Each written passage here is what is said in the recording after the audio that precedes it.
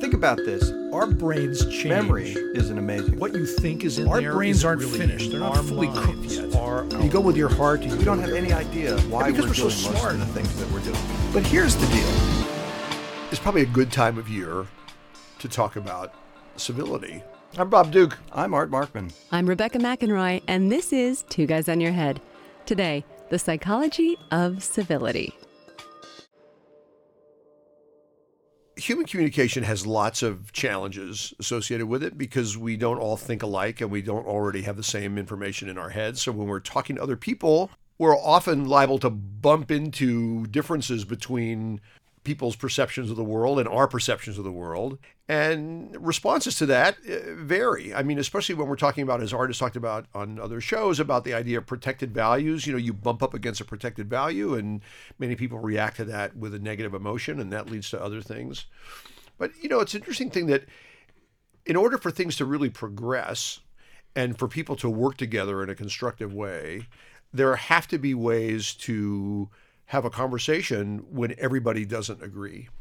And that to me is the overriding value of having civil discourse, as it's called, meaning that we can express disagreement with the ideas and the notions that people are putting forward without making personal attacks on the people with whom we're interacting. So that opportunity to be able to continue discussions despite whatever disagreements may be on the table, even if they do touch on protected values, is a really important feature of a society being able to cohere and work toward common goals. We've talked a little bit on previous shows about the fact that conversation is inherently cooperative.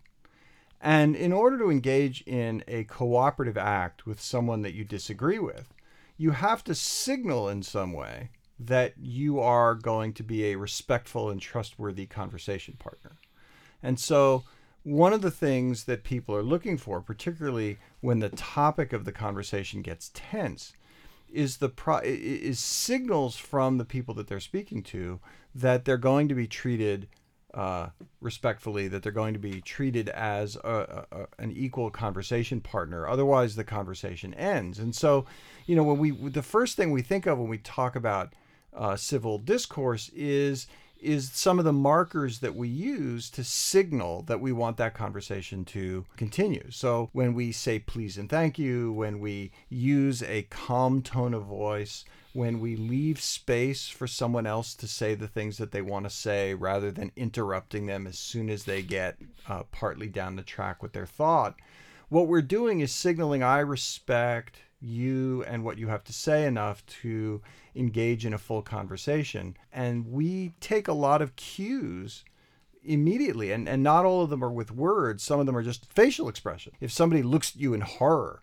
or with anger, you're likely to stop what you're saying and think, well, we have gone beyond the point where we're going to have a trusting conversation, and at that point, you get out of the mode of having conversation and into the mode of, at best, some kind of argument. And we tend to generalize our responses, right? So if I'm bothered by something, all my reactions are connected, right? My facial expression, my tone of voice, my internal feelings, my heart rate, all that stuff kind of goes together. Really? Yeah.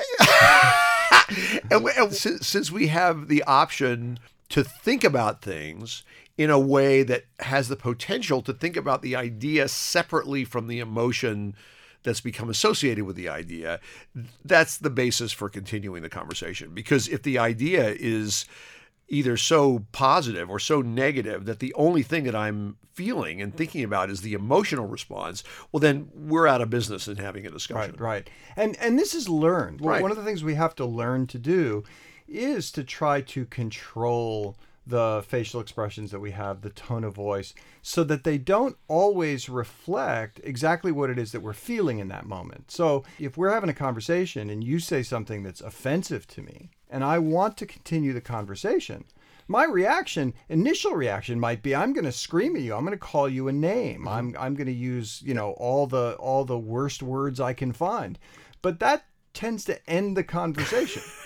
So I now have to engage those frontal lobes, not just to do great thought, but to actually inhibit or stop the reaction I want to have and mask that in order to do some things to try to keep the conversation moving forward, particularly because there are times where we derail conversations when a little bit of additional discussion might have revealed that we actually agree on far more than we disagree about. Yeah. And so if you react negatively and strongly Quickly. negatively in a hurry, then you lose out on the opportunity to discover that while there might be 3% of the world you disagree on, there's that other 97% that you're in agreement on. And you pass that right by in favor of the strong reaction. Right. And Art, used a couple of adverbs before about, listening respectfully and patiently and those kinds of things. Well, of course, those are adjectives, and they don't really specify what behaviors are indicative of respectful listening or patient listening and those kinds of things. And, what's interesting to me, because as Art mentioned a minute ago, a lot of this capacity to have a discussion, even when there are points of even strong disagreement, is a learned skill. And I think what we don't do a lot with children, and I would even venture to say with young adults too, I mean, I feel like one of my challenges in class is to teach my students to disagree amicably. But you need a language for that. You need a repertoire of things to do and say that allow you to convey that I don't agree with you, but I still want to hear what you have to say, even though I may have a counter argument that I may offer in just a second. But often what happens, especially if we're in a group and somebody in the group says something offensive and there's some leader of the group, whether it's a teacher or whoever it happens to be, and then somebody refers to what he just said, and I'm not calling Art by name, I'm not looking at Art, it's just he that I'm pointing as I'm looking at somebody else. Well, now I have no opportunity to convey to Art that I have anything but contempt for what he says, and I've shown no indications that I'm interested in actually having a conversation about this. Next week, we'll explore belief revision with Dr. Art Markman and Dr. Bob Duke. David Alvarez, Michael Crawford, and Jake Perlman are our engineers. I'm Rebecca McEnroy, and I produce Two Guys on Your Head at KUT Radio in Austin, Texas.